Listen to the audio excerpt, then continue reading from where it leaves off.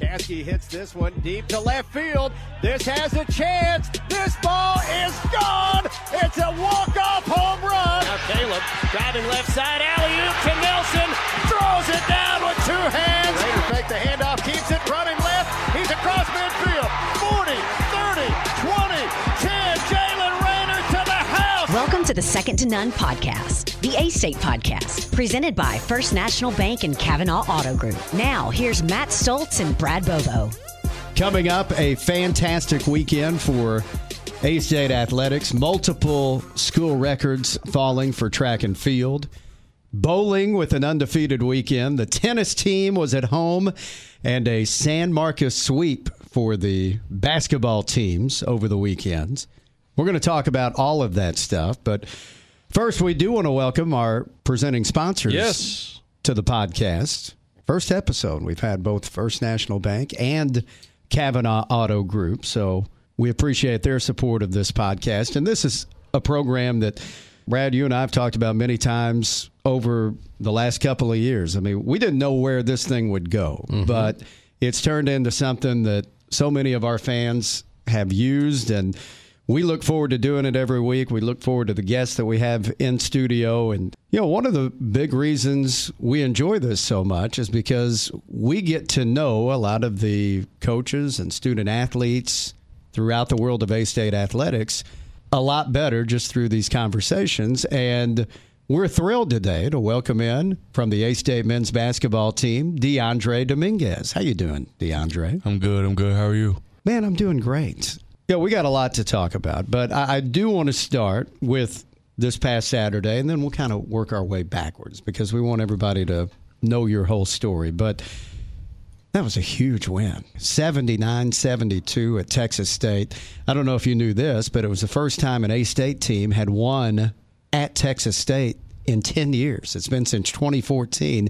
Had a lot of close games in that building, but just hard to get over the hump. And this wasn't setting up necessarily to be that day just because of all the adversity you guys were up against. You're coming off the heartbreaking loss to Southern Miss on Wednesday.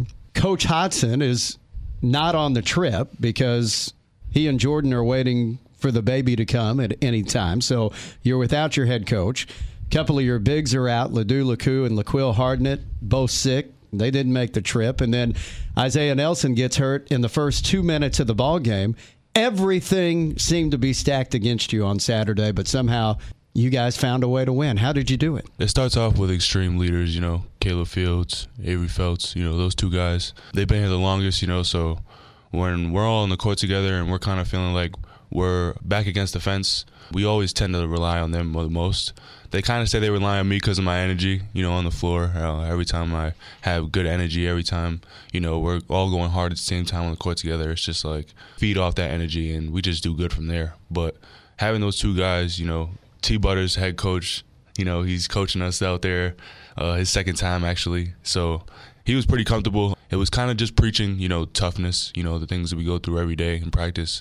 And leading to that game, we kind of felt like we're back against the fence. We don't have Coach B, he's about to have a baby. And Coach Butters is kind of nervous. He lost his first time doing head coach. So most people don't know this, but this was last year at his last coaching stop. He had to do the same thing. The head coach was gone. He had to step in as the acting head coach. So this was his second time doing it. Yes, sir. And we felt like we just had to do our best, even though we didn't have two of our main other guys, our older guys, Ledoux and Q.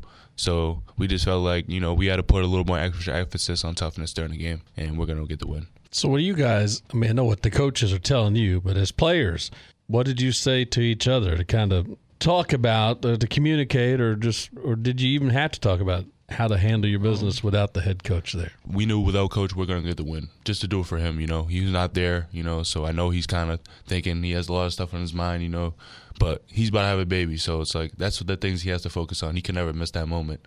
So for us to get the win for him without him there is just so cool. We're all on the bus before the game, no matter if Coach B is here or not, we got to do this for him because we're all close enough, on and off the court. We all have personal relationships with each and every one of us. So having that as a team, it goes such a far way. And I think it's a good example for you guys, too, because he did the right thing. I mean, that's a once-in-a-lifetime moment that you can't get back for any amount of money or any amount of wins on the basketball floor. So to see your head coach prioritize the way he did, I know there's a lot of talk about family in the program. Yeah. He's showing just how important family is. Yeah. My dad has came out here a few times, and, us three in a relationship, me, Coach B, and my father, like, we have the best relationship possible. Before the Louisiana game, I want to say, he had made us a video of, like, all of our parents sending inspirational videos, like, to help us go get the win against Louisiana. Unfortunately, we didn't, but the video was just, it was so heartwarming, like, to see our parents, like, actually watching us go through our everyday dream. And, Coach B always dwells on family. Like, he preaches that a lot, even throughout the team, like, us as teammates and stuff like that. He preaches it a lot, so it's very important to us. Hey, what do you think he was like having to watch that game? Some yelling at the TV? Yeah. He actually said he was screaming a lot at me, because when Zay was out, I had to guard the 5-man, so I was kind of struggling a little bit. So he said he was screaming at me the most, but I'm just trying to do the best I can. I thought it was pretty cool because when you landed back in Jonesboro on Saturday night, he was right there. He came out to the airport to meet you guys. What was that conversation like? We're on the plane, and Coach Drew, like, as we landed, he had told us that Coach B wanted to see us, because we just got back. He just landed. He wanted to see us. So we walked out the plane, and we seen him. He was, like, so happy to see us and stuff like that. He had just came from the hospital and stuff. So we text all day in the group chat about just the game and, like, what we can do going forward. I think that's cool that he came out and met you guys, and obviously he's keeping you informed with everything that's going on there. Yeah, I'm so happy for him. It's like words can't even be explained. All right, let's talk a little bit about you. One thing that we talked about even before this season even started was roles are kind of different inside this offensive system, and I think you're the perfect case study here because you're 6'9", you're top 10 in the league in three-pointers made, you're top 10 in the league in rebounding right now. If I asked you, Dyondre Dominguez, what position do you play? What would you tell me? I could play any position that Coach wants me to play. Yeah, I honestly believe that. It's such a versatile role that you play. Yeah, he just has the utmost confidence in me as a player, and I respect that highly of him. I've never really had a coach that gave me as much confidence as he does. So I praise him a lot for that, and sometimes on the court, I feel like when I'm not doing everything I possibly can, I get frustrated with myself because, he believes in me so much. So, like, he gives me just the utmost confidence, and I just got to take full advantage of it. That's just how it has to go all year long. I was glad you asked that question. I wanted to hear the answer to that, too. We hear this described, and with you guys and the way the game is played right now, even the NBA, a lot of times they call it positionless basketball. Yeah. So how true is that? Obviously, you know who the point guard is and they're going to handle it the most. But past that, is it kind of positionless? It's positionless, but it's also kind of in a way where it's like know your role. So Fields, obviously he's a shorter player, but he's so fast. So it's just like he fits the perfect position to play point guard. Avery shoots the light out of the ball, shooting guard. He knows his role, shoots the ball whenever he wants. He literally has a green light. So it's like, and we all like believe in it every time it goes up. So it's just like, shoot it, Avery. What else can you do? So, and for me, it's kind of just like, I tend to try to do everything I possibly can. If I'm open on the wing, I shoot the ball. If I have a little guy on me, Fields is going to notice the mismatch, give it to me in the post because, I have the height advantage. If I have to be in the gap on defense, then that's what I have to do. If I have to take a charge, that's what I have to do. If I have to dive on the floor, that's what I have to do. So I wanted to ask, and I know we'll get to it, but I guess coming up, were you always the tall kid? And so as a result, then did you just kind of always deal with coaches that said, all right, you go stand in this paint and we're going to throw it to you? Yeah, that's how it was when I was a young kid. I was about, I want to say like 6'5", 6'6" in like middle school. So like everyone was nowhere close to that. It was like 5'5", 5'4". So I was a hard 5-man back then. So, and it was always frustrating to my dad because he always says like, he can shoot. Like he can shoot. Why is he playing in the paint? Like, and I just be like, Dad, chill. That's what they want me to do. Like I'm just gonna do it. If that's what I got to do to win, then that's what I have to do. It's such a pure shot that you have, and I imagine it had to be frustrating at times growing up because you are in that scenario, and you probably had to convince some coaches, hey, I can shoot from outside and really help the team out here. Yeah, actually, it's a funny story because growing up, I didn't really play basketball. I played football. Like, that was my main sport. One of my teammates during, like, the AAU time in the middle school, he had, we were playing football, actually, during the same time, and he had broke his leg. His dad, like, called my dad and was like, Matt broke his leg, you know. Tell Dyondre to just chill on the football, you know. Try to just stay on the basketball side. And when I heard that, I kind of just stopped really playing. I didn't really play that much anymore. And starting my basketball career, I shot with both hands, like Sean Marion. And I would hold up my right hand. And my dad would always see it and be like, why do you shoot like that? And I'd be like, I don't know. It just feels comfortable. Like, I'm just shooting. Like, just getting reps up. I'm just shooting like that. And he's like, it doesn't look right. What hand do you write with? And I'm like, I'm a lefty. And he's like, well, maybe you should try, like, holding up your left hand. So I just kept working on it. It didn't feel right at first. So I just kept on always going back to two hands. And then, like, eventually just going up, it just came right to me, left hand. And I just always kept working on it, and that's how it happened.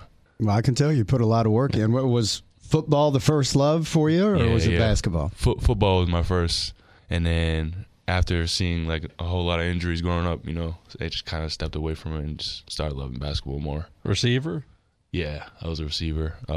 Defensive lineman, too. Receiver and defensive lineman? Yeah. When was your big growth spurt? 7th grade going into 8th grade. I went from, like, 6'3", 6'4" to, like, 6'7". It was like 6'7" in 8th grade. Yeah, it was like crazy. And then, like, freshman year, I grew like another inch or so to right where I am about. I feel like I grew a little bit. I'm probably like 6'9" right now, but my freshman year is like when I stayed the same, about like 6'8". But like, yeah, 8th grade I grew a lot. And then my freshman year I actually had a knee injury. They thought I tore my ACL, but I didn't though. I just chipped it a little bit. It wasn't nothing crazy. But they had scanned like my knee and I had like so much height space left. They said I should be like 6'10" by like 21, but I'm not 6'10", so. So mentally, socially, how'd you deal with being the tall kid? Because you're either going to think, hey, this rules, or like, I mean, a lot of times you see kids like cower down. They don't want to be the tall kid. They'll walk slumped over. Kind of, how'd you deal with it? It was kind of fun for me, you know. Obviously made a lot of friends, you know, in school and stuff. I went to 3 different high schools, so like knowing so many different people and just not just because of my height, but like my personality too, you know. So it's kind of like that's just how they always felt to me, and I just grew up having a lot of friends around me, so it didn't really bother me as much. I would always ask if I played basketball, and I would just be like, yeah, I play basketball. I didn't want them to always like see me as that guy. I kind of wanted them to see me as like just one of them, you know. Yeah. So I kind of really didn't talk about it as much. Like they would see it on social media and stuff and like everywhere. So I would just kind of just like want to talk about something else, you know, because I'm always involved in basketball. Like we can always go outside, play basketball anytime you want. But like when I'm with my friends, I want to do other things, you know. Like what? Video games, going to the movies, you know, going bowling, doing something else. I go paintballing a lot with my family. So yeah, I try to when I'm with my family and friends, I try to just do other things, but of course it's always the grind, you know, staying in the gym and working hard as you can. But when you're with family, it's just a little different. Kind of have to just spend as much time as you can because you don't get that much. You mentioned family, and you mentioned your dad earlier. So tell us about your family. My mom currently lives with my aunt right now in Brockton, Massachusetts, and then I live with my dad right now. We stay in Providence, Rhode Island. He's working hard right now. You know, he works every day. Pretty sure he does the Cintas delivery truck business. He's working hard every day, and just me seeing him do that every day, I just have to, you know, go 10 times harder.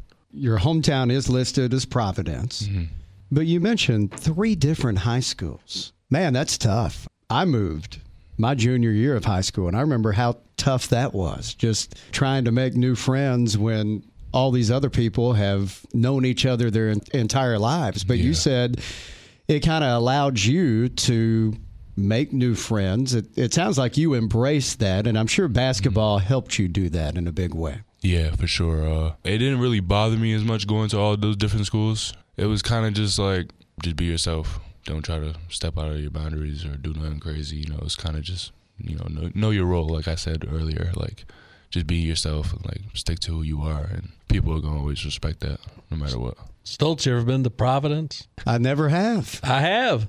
Have you? I've been, yeah. You know, actually doing women's basketball. We played in a tournament at Brown. Yeah, it's actually funny. My favorite food spot is right next to Brown. It's on the strip street right there. It's called Chinatown. and it's right like in the campus of Brown. So yeah, I live pretty close to. How'd they let you get out of there? I ain't that smart. I think you could have figured it out.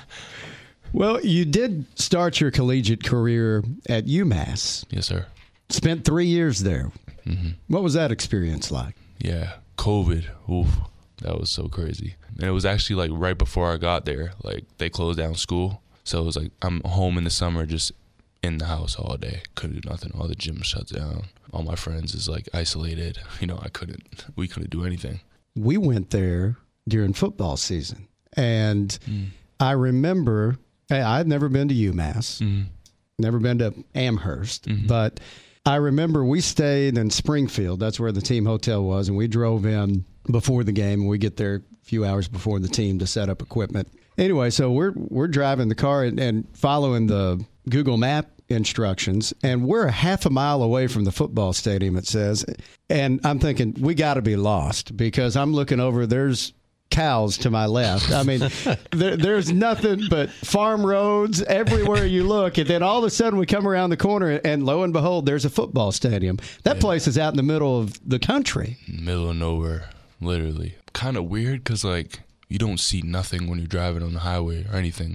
So like I used to drive from home all the way to UMass. It was only like 2 hours and 30 minutes. The whole ride, I'm seeing nothing, just trees and that's what we saw. And I get off the highway, and every time I get off the highway, it's 40 minutes to get to campus off the highway.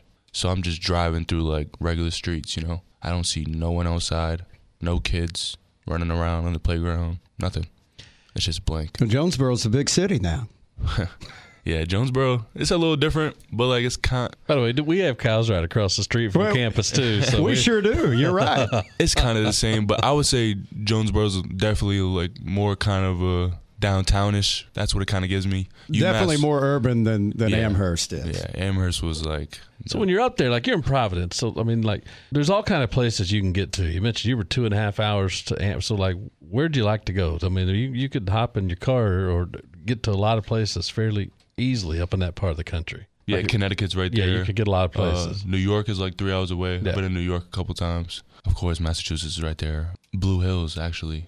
I've gone skiing there a couple times. One thing I've never done. I can't snowboard, though. I tried snowboarding, and then I just kept falling. I didn't know how to stop, so I asked the lady, I'm like, what's easier, like snowboarding or skiing? And she's like, skiing. And I'm like, do you know how to stop? And she's like, yeah, I can teach you. I'm like, okay. I just started skiing. There can't be a lot of 6'9" guys out there on skis.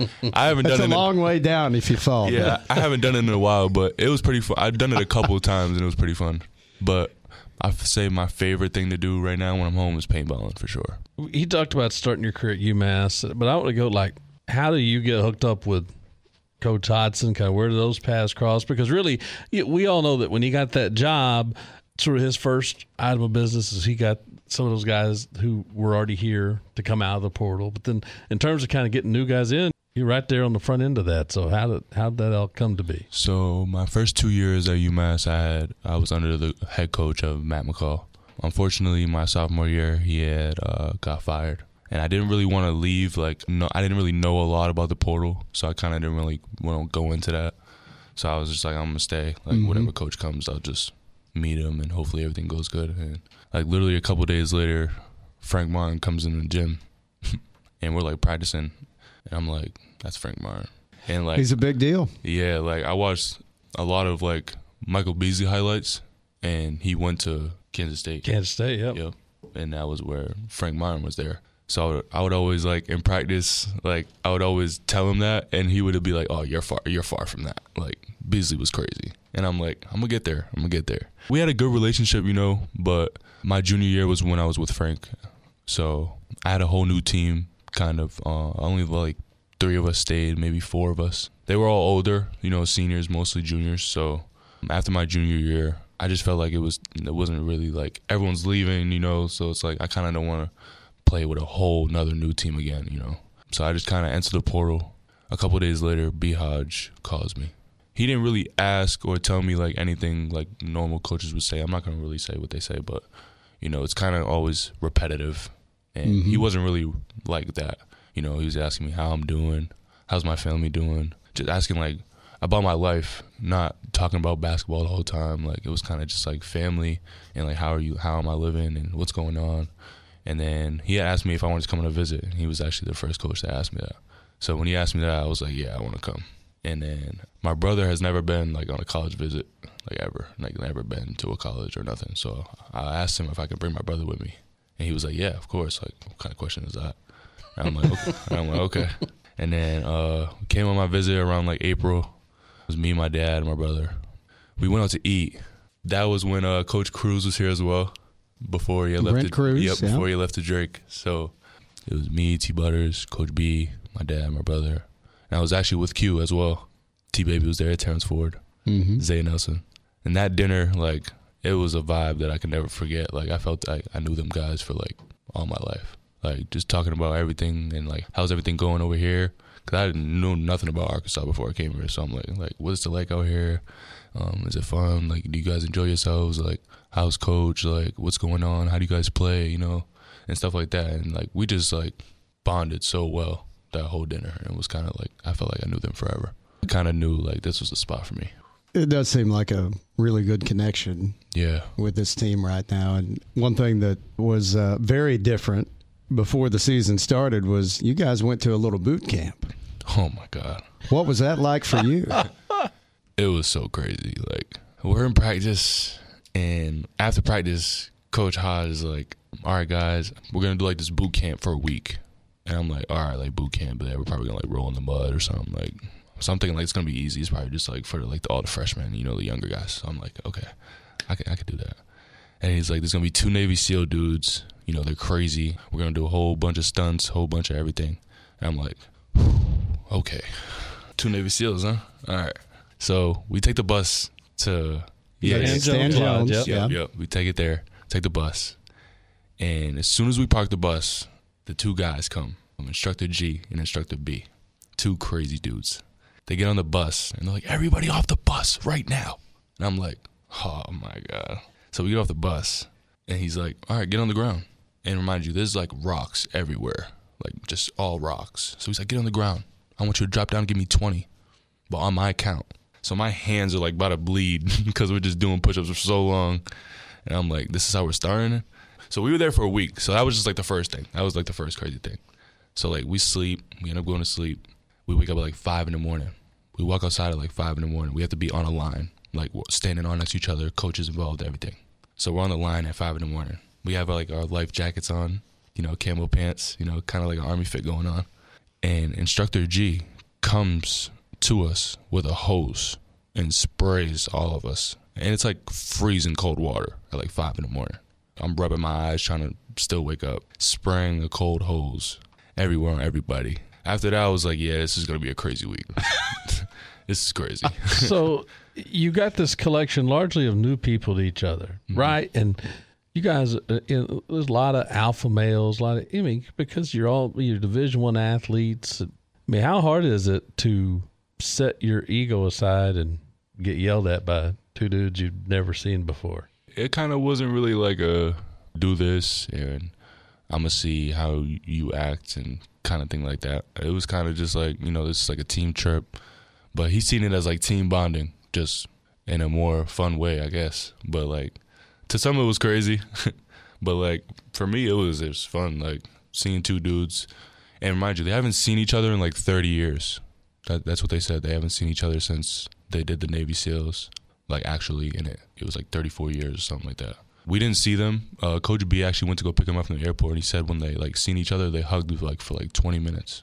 It was crazy. So like, well, you go through that. I mean, you form these incredible bonds, and I'm sure a big part of the purpose of you spending a week doing this was to form the bond between you and your teammates. Yeah. Did it serve its purpose? Yeah, it served its purpose. We all stayed with who we thought doesn't really talk that much, but like, Coach didn't know we all talk to each other, so it's kind of like, you're not going to put us with no random teammate or not like that. It was kind of like, we all knew that. So we all have that bond, so it's kind of just like that. We had the team dinners, you know, team lunches as well, team breakfasts. So like those 2, like just all sitting at the table, at one big table together, you know, just talking, laughing it out, you know. Coaches are sitting with Instructor B, Instructor G, telling stories.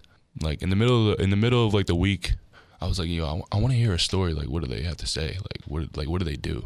Like, what's their craziest thing? They just told us a whole bunch of crazy stories, like, about what they went through together. I was like, wow. And we're only doing this, like, jumping in mud, you know. Yeah, this is nothing.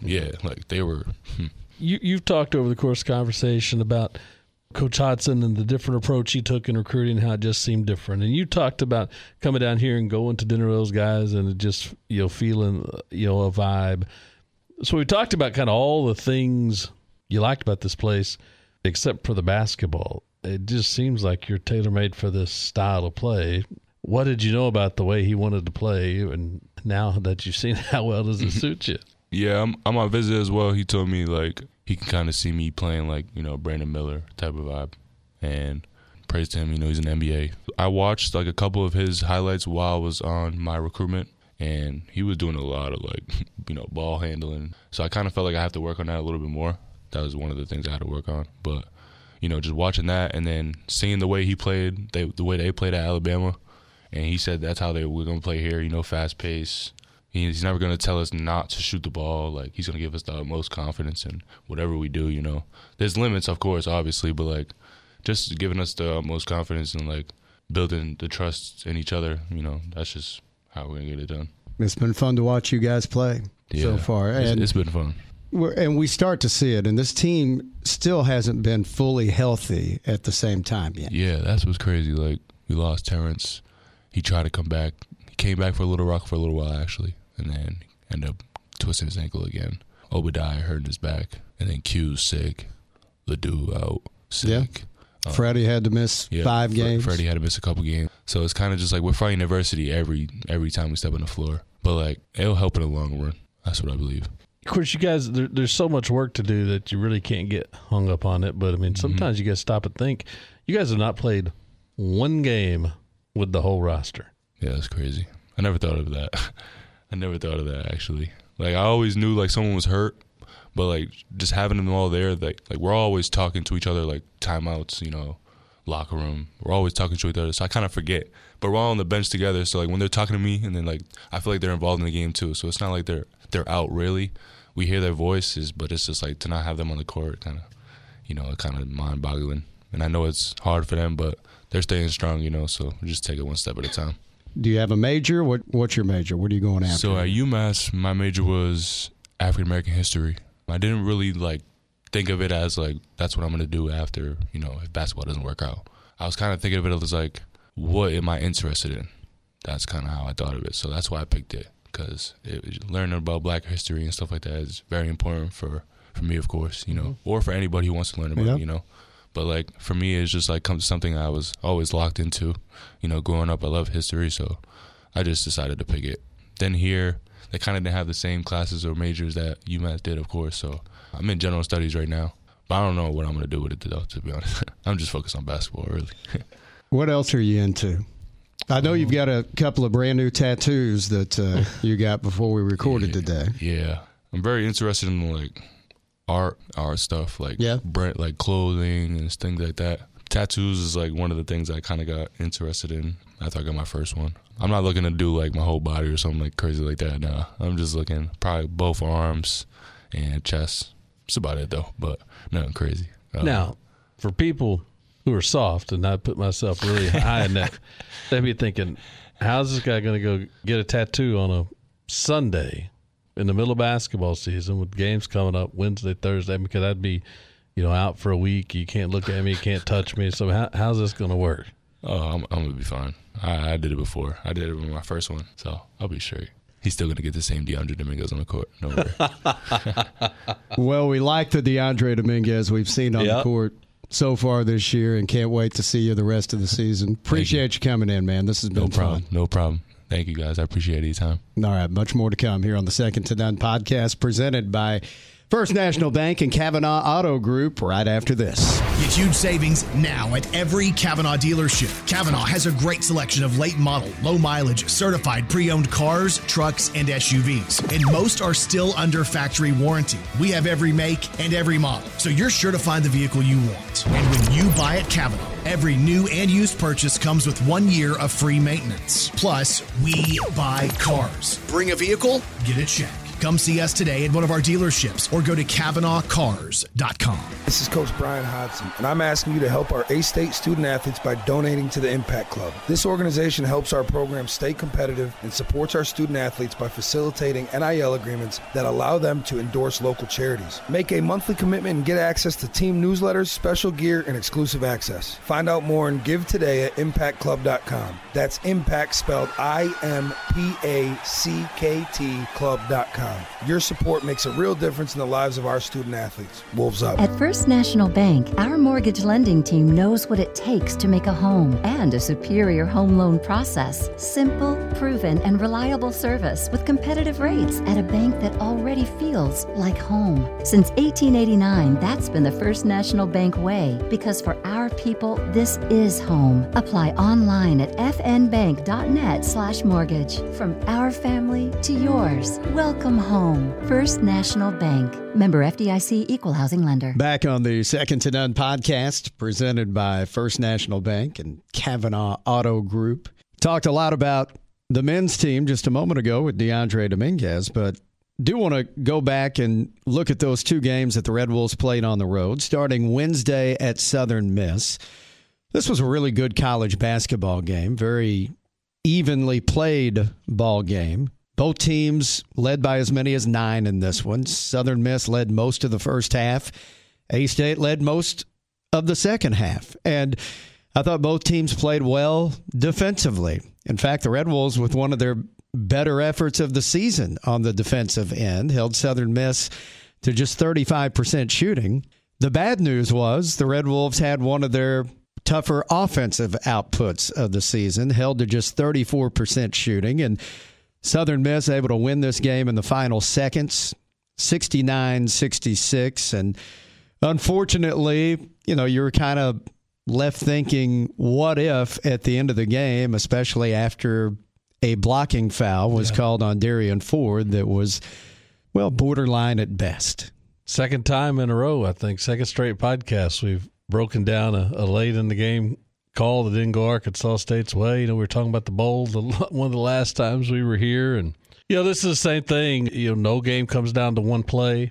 It's unfortunate when one play at the end of the game and officiating on one play is what you're left talking about. But, the pretty simple fix here is hit more free throws and miss some key ones in that one. It doesn't come down to that. It was a good college basketball game, though. And even after Saturday, when another one of the better teams in the Sun Belt went into Hattiesburg, Troy not able to hold on against Southern Miss. In their 2 years in the league, Southern Miss has still not lost a home game in Sun Belt Conference play. That is a really tough place to play, and the Red Wolves had them on the ropes the other night. How come? Why is it tough to play?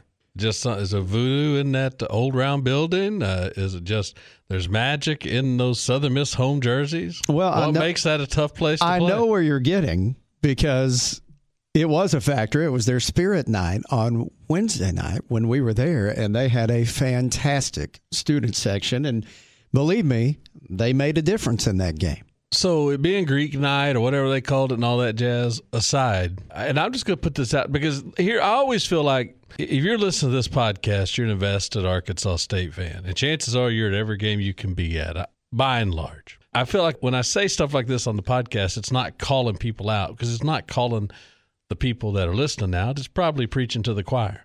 Yeah.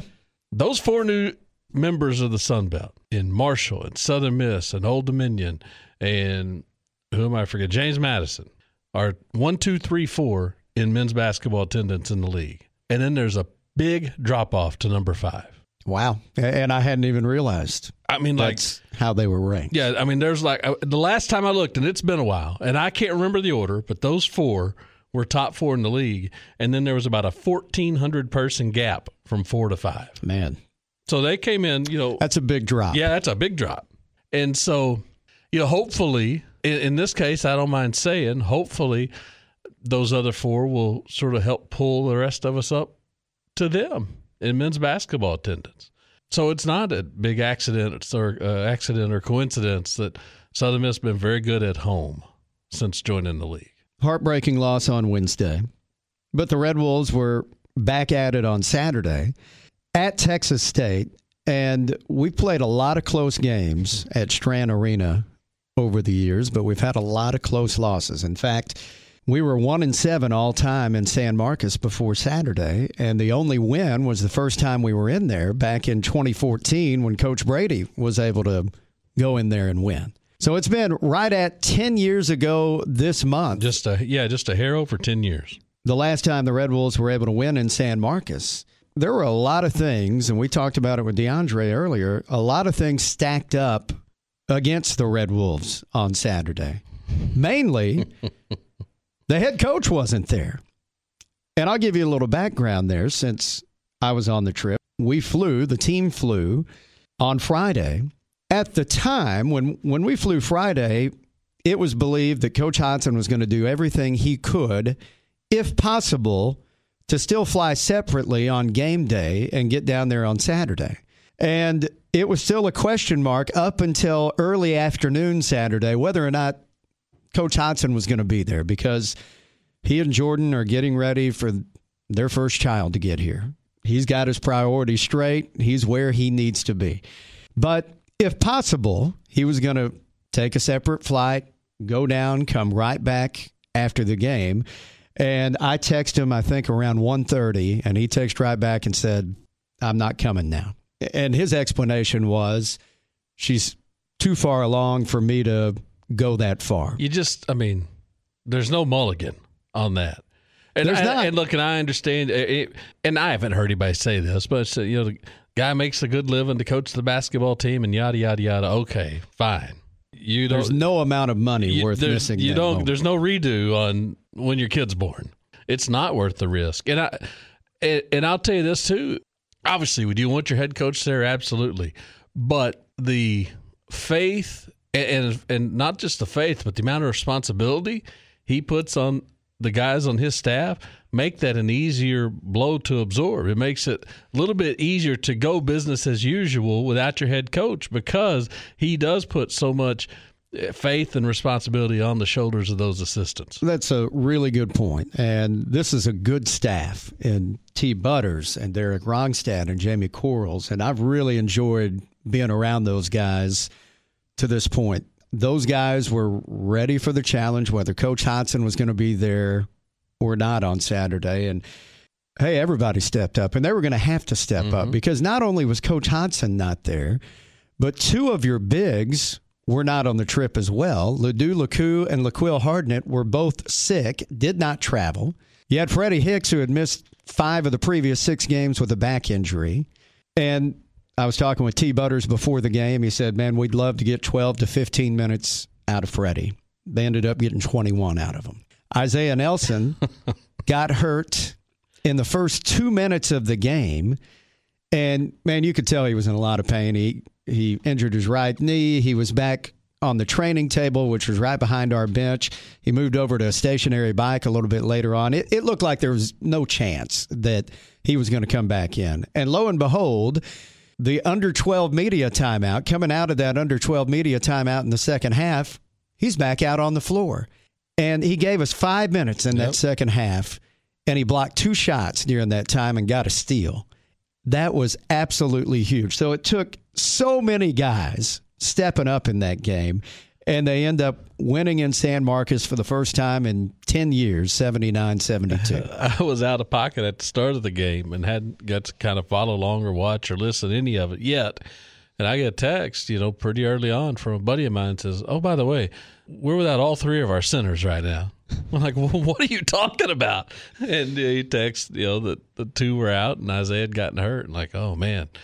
But, just kind of gutted one out, right? And despite what you said, despite not having your coach, despite not playing the bulk of the game without your 3 bigs, despite the fact that Texas State was never going to miss a free throw, despite the fact that I don't know that we hit a 3 in the last seemingly 15 minutes of the game, it felt like, all those things. There's a lot of reasons to let that one get away from you, and they just wouldn't do it. Love the performance from Freddie Hicks the other day. Again, he's still not 100%, but he's out there giving everything he has. And we mentioned he played 21 minutes. He had 7 points and he had 5 rebounds, and all 5 of those boards were on the offensive end. And really, I thought the biggest sequence of the ball game came with about 2 minutes to go, and the Red Wolves were able to twice run the shot clock down, and both times after misses got offensive rebounds. First, it was Avery Felts getting a huge offensive board, and then Freddie Hicks got an offensive rebound. And after Freddie got his, Caleb Fields drove in and got a three-point play. You knew that the Red Wolves were going to be able to finish it off after that. Freddie got a big and one in there, too, in that stretch. We kind of putting the game away. So, yeah, everybody just did what they could. And when you add it all up, it was enough to get out of there, as you said, for the first time in 10 years with a win. And I talked about missed free throws. There's one I'm willing to give a pass on. I'm not even going to get mad at Caleb Fields for missing a free throw after he had to wait for them to roll the fan off the floor.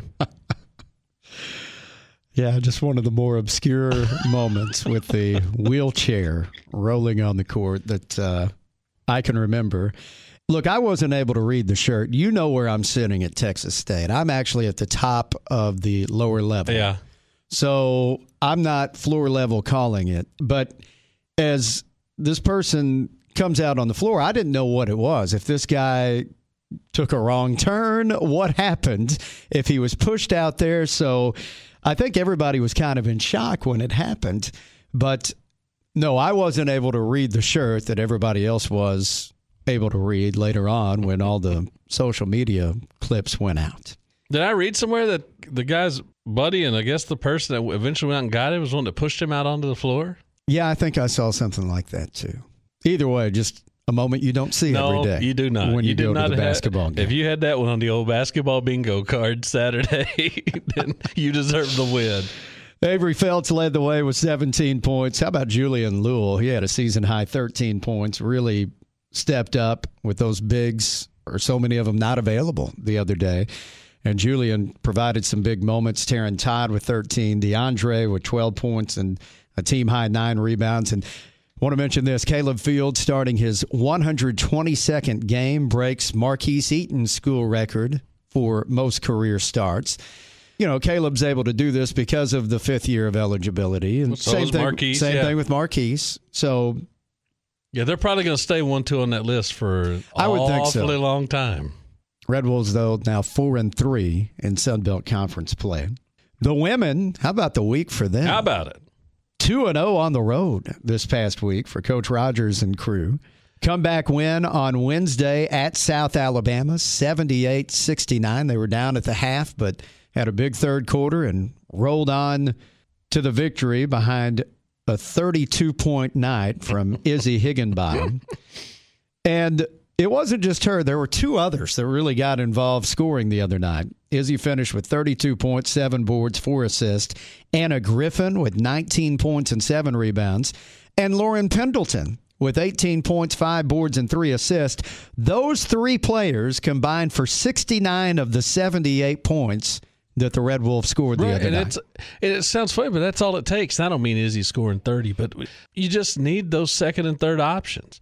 And the most logical choices are Pendleton and Griffin. And then, Forney's going to sprinkle you some stuff in there, and Winter Rogers is going to do some blue-collar stuff and this and that. But if you just know you're going to get some scoring out of those 3, you've got a great chance to win. And that's what was so frustrating about a game we didn't get to talk about here, that loss to the Cajuns at home. I can't imagine how mad and disappointed they were, because I was mad just sitting there watching it. I didn't feel like the better team won that game. I felt like A-State let the Cajuns come in and dictate the terms to them of how the game was going to be played, and then still came within a point of beating them at their own game. And I thought, what a huge moment it could have been to have won a game where you put 3 players in double figures, and Izzy wasn't one of them. And she didn't have double figures in that game, but she had like 8 assists. She did. And I thought, if you win that game, it is such a boost, because now for once you can finally say, we don't have to have her go off scoring-wise to win. So it was disheartening to let that one wiggle away, because it's a game you should have won, but to bounce back with a couple on the road was a very nice response. Go back to that South Alabama game, just 7 turnovers in that one, and the Red Wolves led in points off turnovers 24-8. That was huge. They had been going into the last week or week and a half. They were they were tops in the league in turnovers. They were averaging fewest turnovers at about 12 a game, but the 2 games the week before last, they turned it over hand over fist. It was like, what is going on? And in a game and a half stretch in that homestand the week before, they turned it over 30 times, I think, in a game and a half. So it's good to see them kind of get back to what they had been doing the bulk of the rest of the season in terms of taking care of the basketball. They followed up the victory on Wednesday at South Alabama by going to Texas State on Saturday. And what do you know? They come from behind in the second half once again. They win this one 57-53. We talked about it being a tough place to play for the men. Same thing for the women. This is a tough place to win, and the Red Wolves able to do that. Izzy, we bring her up again because she had 20 points, 7 boards, 4 assists, but she got to 1,000 career points. And look, she still got a lot of basketball in front of her. 840 of those 1,000 points are as a Red Wolf. Yeah, a lot more of those to come, and they did a great job of just letting her kind of go to work when that game was on the line, and she did a good job of getting to the free throw line because it had been tough. Like, I think when she was at 10 points, and that's even in the fourth quarter, I think she was at 10 points, and it had taken her 13 shots to get to 10 points, and that's very uncommon. For all the scoring she does, she shoots it phenomenally well. She was like 50% from the floor. Yeah. So it had taken her 13 shots to get to 10 points, and then late she did a good job getting to the free throw line. And really, both games at Texas State, enough points to get the win, but really each team really kind of did good things defensively with the game on the line. The men and women both, strung together stops late in the game to get those road wins. And hit big free throws when they had to in the fourth quarter. 12 of 14 from the line in the fourth for the A-State women as they go on to beat Texas State. They're now 4-3 in Sun Belt Conference play, just like the men. There were other good things happening in the world of A-State athletics, and we'll talk about them when we come back to wrap things up here on the Second to None podcast right after this. At First National Bank, our mortgage lending team knows what it takes to make a home and a superior home loan process. Simple, proven, and reliable service with competitive rates at a bank that already feels like home. Since 1889, that's been the First National Bank way, because for our people, this is home. Apply online at fnbank.net/mortgage.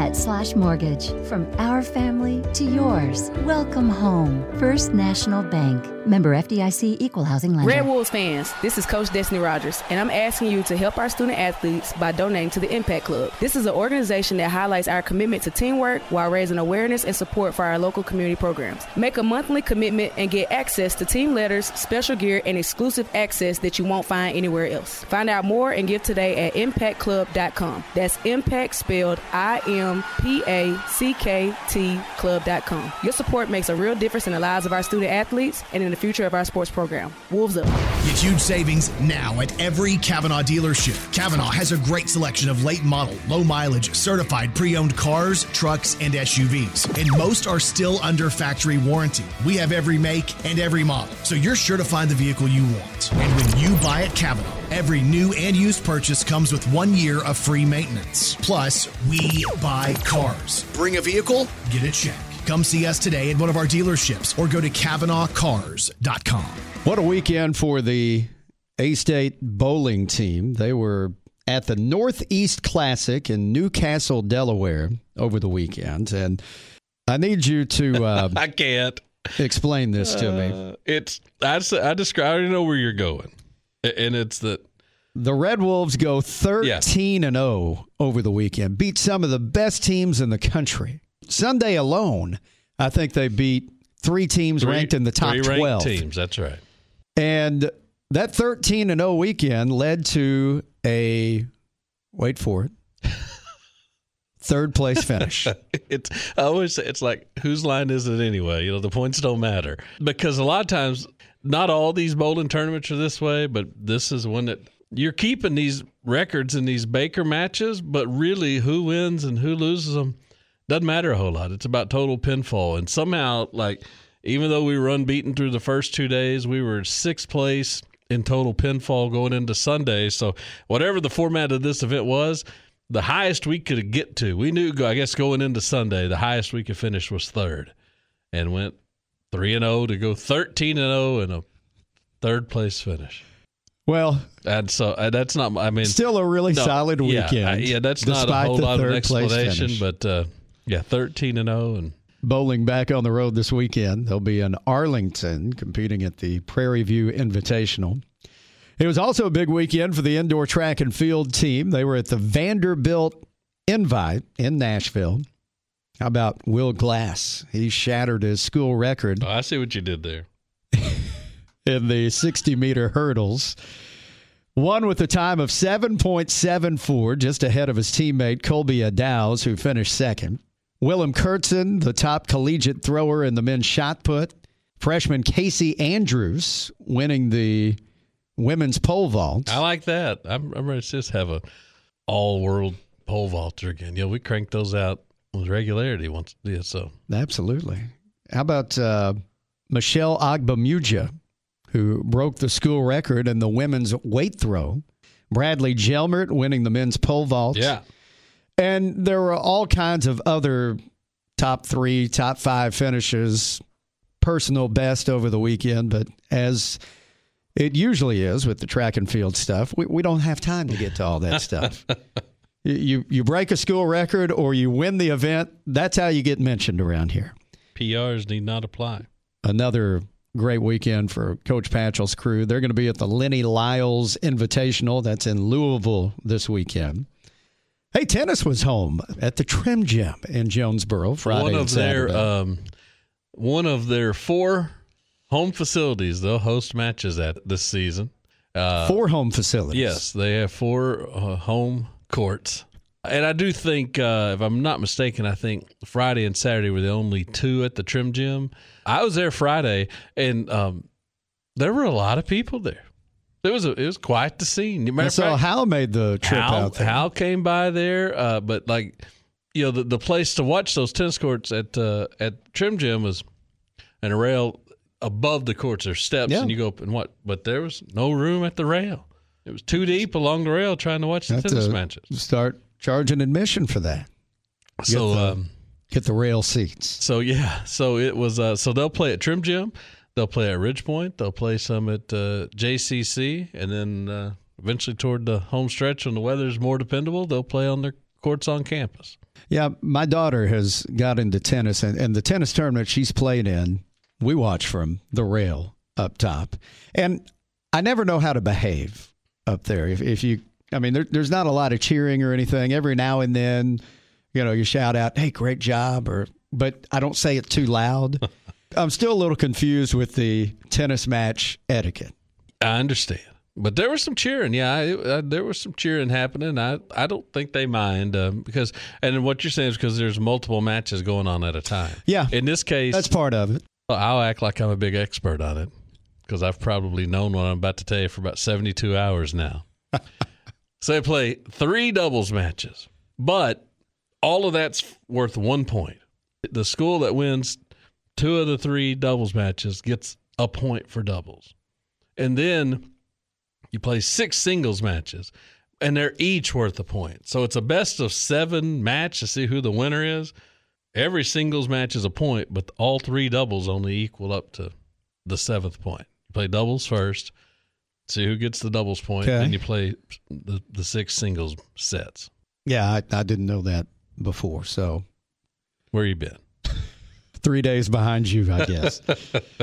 But, hey, it was a good performance on Friday. They shut out Tennessee State 7-0, or I guess I should say 7-love on Friday. Yeah, I guess so. And the doubles was interesting. Like, we won the first doubles match, and then the other 2 doubles matches both went into these long tiebreakers. I want to say we may have won one of them like 14-12 or something like that. It took a while to get those to see who was going to get that doubles point.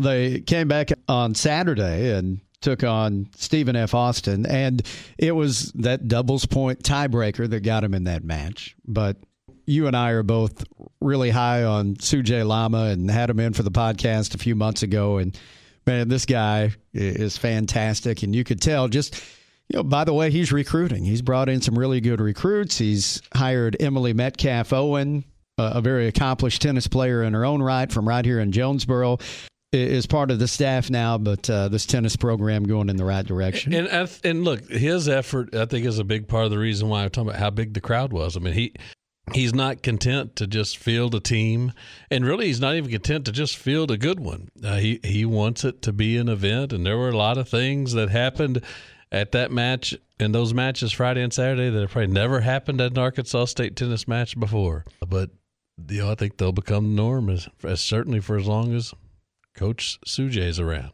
Tennis will be in Springfield, Missouri this weekend. They'll take on Missouri State and Oral Roberts.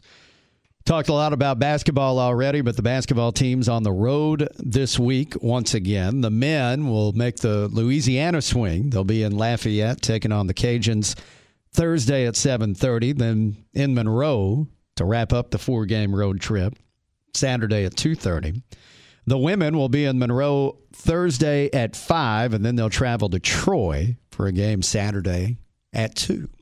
After all that, we finally get to come back home, and we'll have a doubleheader on Wednesday the 31st. That's the next time the basketball teams will both be home, and that's another doubleheader night with the women at 5 and the men at 7:30. So make your plans now. Hey, we haven't talked about, on the podcast before we get out of here, we haven't talked about the Grand Slam banquet.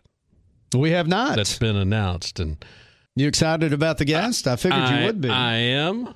I would say this is a guest, be honest with you, that I suggested to Coach Raffle somewhere along the way that I thought he'd do very well with if he ever brought in Jim Edmonds.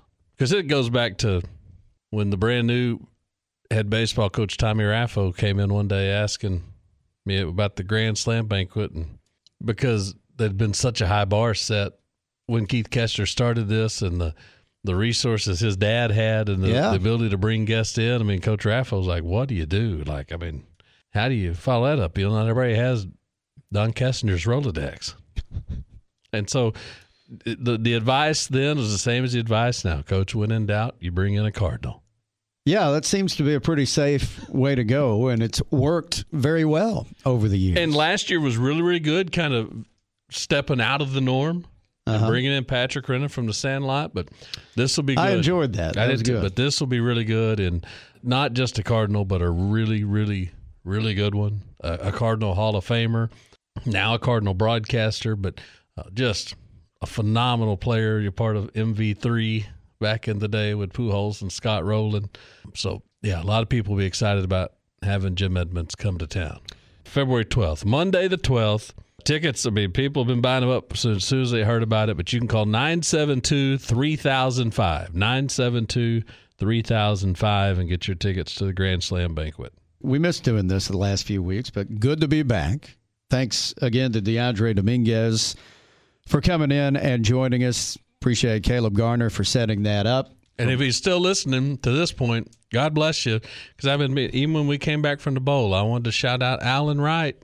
The former A-State offensive lineman we got to visit with in Montgomery at the bowl game, he and his lovely wife, and he was telling us he's a listener to the podcast. He does. He's a loyal listener, and we appreciate Alan and all the former Red Wolves that listen to this podcast every week as well. No such thing as former Red Wolves, by the way. Yeah, we're Red Wolves for life. Like the Marines.